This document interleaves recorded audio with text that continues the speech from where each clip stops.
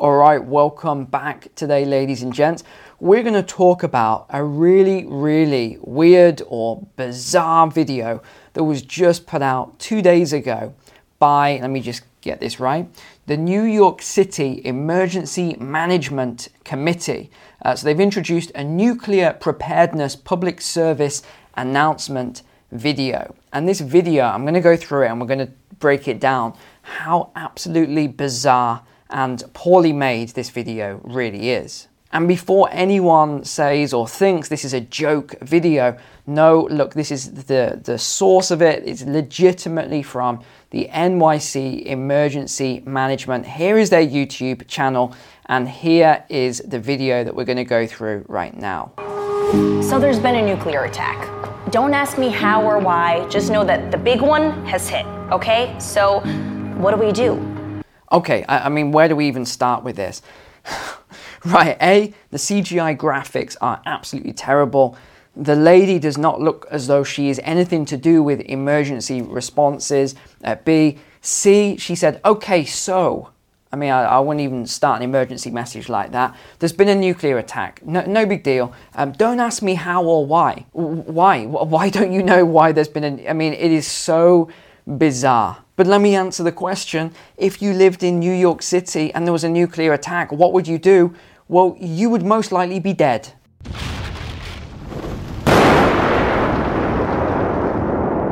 But it looks like she's going to give some good advice now, some amazing advice. This is 2022 after all. I'm sure she's going to tell us now exactly what we should do specifically. There are 3 important steps that I want you to remember.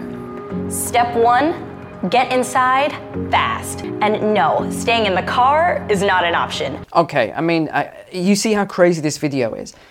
So there's been a nuclear blast. Number 1, you'd be dead anyway. Let's just get that out of the way. But what do? Get inside. And then she said, don't get into your car. Honestly, who would get into a car if there was either a nuclear blast about to happen or a nuclear blast has already gone off? Or the whole car would have been flown out anyway, if not just absolutely the glass destroyed and everything else. I don't really understand who this video is aimed at. If you want to know what would happen to a house, I've actually got some genuine footage to show you here, so have a look at it.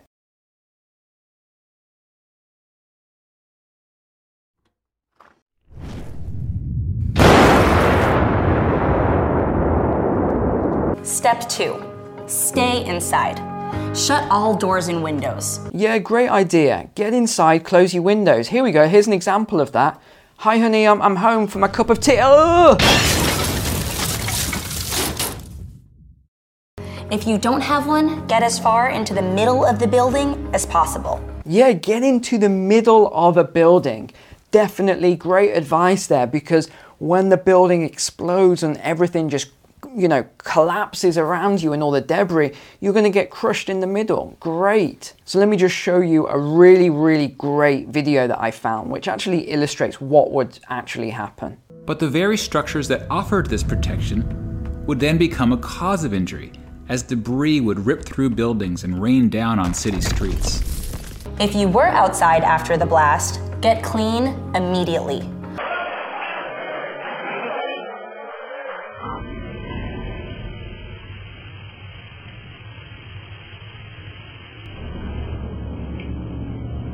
Sorry, did she just say, if you were outside, get clean? I mean, this is crazy. I don't really understand what is going on with this video, honestly. I mean, anyway, let's carry on. Remove and bag all outer clothing to keep radioactive dust or ash away from your body. Okay, so this is actually the first bit of good advice that I've seen from this video. I mean, it was fascinating to do some research today on all of this, what happens with a nuclear blast and all the reasons. The 1950s videos that were produced by the US government are fantastic. Some of them 15, 20 minutes long. They go into great detail on all of this stuff.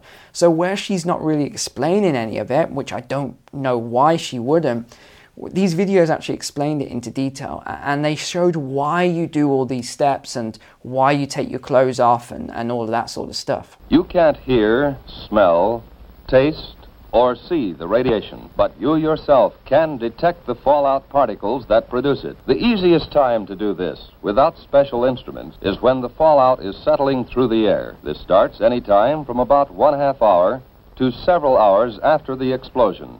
And you know, the other thing is that it really shows the state of the world today when a video from over 70 years ago is of better quality than what the entire city of New York, in terms of their budget and their facilities and the technology we have today, when they can make a better video 70 years ago than the city can today. It's baffling.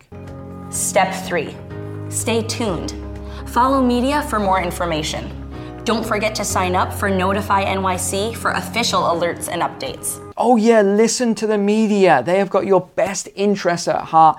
I mean, they've done great so far, haven't they? To be honest, I wouldn't be surprised if they announced the day before, oh, tomorrow is National Picnic Day. Everyone get to Central Park or something like that. And besides, I don't think they've thought this through logically. If you had a blast like that, how could you stay tuned to the media? There would be no electricity or there'd be no form of communication. And I doubt many people have got a wind-up radio. Maybe 0.1% of all New Yorkers, perhaps. And don't go outside until officials say it's safe. All right? You've got this. Wow. You've got this. No, you probably haven't, New York. I'm pretty sure 99.9% of people in the affected areas here would not actually survive, in all honesty. Let's just put that out there. And even that last point about staying inside until it's safe to do so, even these 1950s videos went into great detail. Stay inside for about 4 days.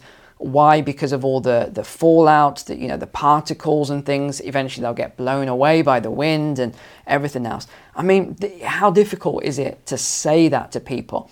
Because you know yourself, if you don't explain the reason why to people in this day and age, they just won't do it. The other thing I was surprised by was that she didn't mention food. Make sure you've got some supplies of food, make sure you've got supplies of water, because no electricity, no water, you're not going to have lights, it was just really baffling to me, this whole video, to be honest. So let me show you then, again, this brilliant video that's been made, which would actually in detail show you what would happen if there was a nuclear blast in a large city. Imagine for a moment the unimaginable happened. A major city is hit by a nuclear weapon.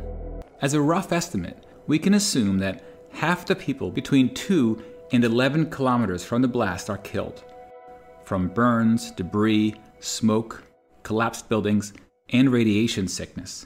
Now, if you actually think about the population of New York, it was about 8.8 million towards the end of 2019, early 2020. Then we had a mass exodus of people actually leaving the city, and now it's somewhere just over 8 million people that live in New York. Well, just going off this guy's numbers here, if you had perhaps 50% of the city wiped out by a blast like this, and remember, you're not going to get the sort of warnings that they used to get in the 1940s. You're not going to get those same warnings anymore. Why? Because all of these sort of missiles are hypersonic missiles. They're not, I can't remember what they used to be called, but now they're hypersonic. So before they used to go up like this, but now they can just go at really, really fast speeds at very low altitudes, i.e. getting to the target a lot quicker. So in all honesty, I think the majority of people, if there was a nuclear attack on a major city, the majority of people wouldn't survive. Upon detonation, a fireball as hot as the sun would expand to a radius of 800 meters. Those near the blast would be vaporized. I mean, everything I'm hearing so far from all of these videos and the research I'm doing is, if you want to survive, don't live in the center of a big city. Don't live within the first 11, 12 kilometers of the center of that big city. And best case scenario, get away from these densely populated areas, these big cities. It is just, you are asking for trouble. If we haven't got this threat of nuclear war or whatever else, again, I don't know how likely that is. I know some people think it's almost certain now we're going to have it.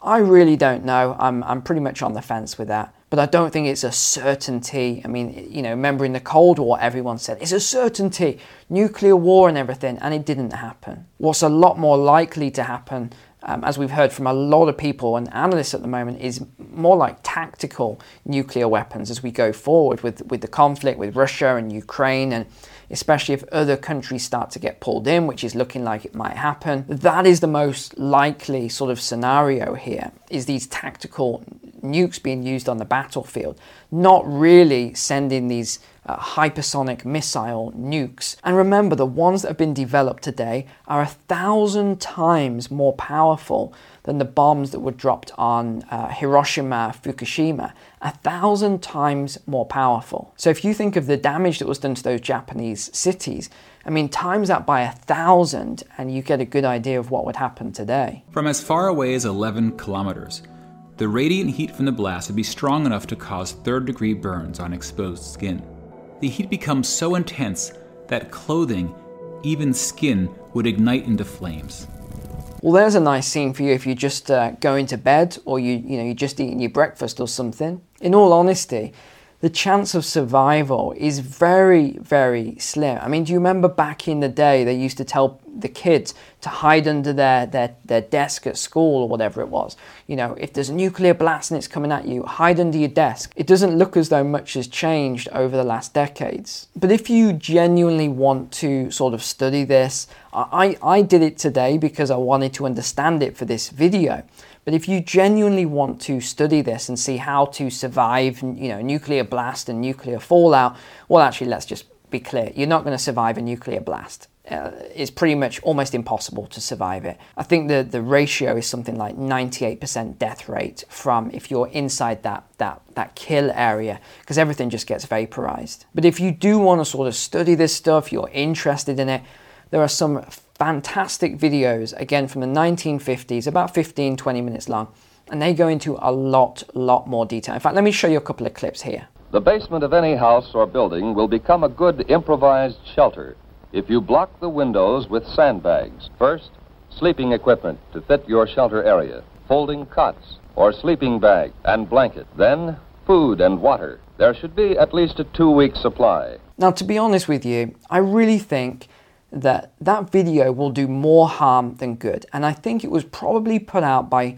someone in the, health and safety department or whatever, to tick a box, to say this is a risk that we've identified with the conflict with Russia and America and everything going on. And we should advise the people, someone put a video together to sort of give advice. You see, what I would have done if I had a task like that, I would have looked at these videos from the 1950s and said, this is great, this is amazing, reproduce this and make it modern and make it interesting. Put a storyline behind it so that people today will actually watch it, they'll understand, they can start preparing for it. But no, none of that actually happened. Now, you've got to start looking at that. Why would they not prepare people properly? Because all they'll do with this video is create this mass hysteria now. People are just going to be even more fearful than before. And we know that the people in New York were extra fearful because of what happened in 2020. You saw those scenes in 2020. New York was the sort of epicenter for everything going on there. And the media really did take massive liberties. I won't go into all the detail on that, but we know a lot of the stuff that some of these very unscrupulous media companies were doing were not true. They were deliberately making people even more fearful by faking a lot of scenes. And despite all the prosecutions that were supposed to happen against those media companies, all of them were dropped. What a surprise. But I genuinely do think it's important that you do know that there's always risk with nuclear war. There is. If you just look at the sort of numbers here, in fact, I've got them in front of me. Russia has almost 6,000 nuclear weapons. Now, only just under 1,600 of them are actually deployed and active right now, but they still have almost 6,000 nuclear weapons. The USA just under 5,500, so a little bit less. China 350, France 290, the UK 225, Pakistan 165, which is an interesting one. India 160. In fact, I should probably say why, because you've got this sort of breakdown, and you're going to see further breakdown as well in Pakistan. So the fact they have 165 nuclear weapons, yeah. India 160, Israel 90, and North Korea has about 20 nuclear weapons now. So sure, there is an increased threat. There is, more of a threat today than there has been probably at any time during history. Although I guess we could say the Cold War period could also take the mantle there. But I do think that this sort of period that we're in right now, it is dangerous. We are entering dangerous days, as I talked about in yesterday's video. But I think I'll wrap it up there. I really just wanted to share this video with you today, and just to show you how ridiculous and how crazy a lot of this stuff is right now, and how even the government just putting out this sort of material is just such poor quality. It's terrible, doing more harm than good, and just isn't helping anyone at all. So thanks so much for watching today. I'll see you tomorrow. Take care. God bless.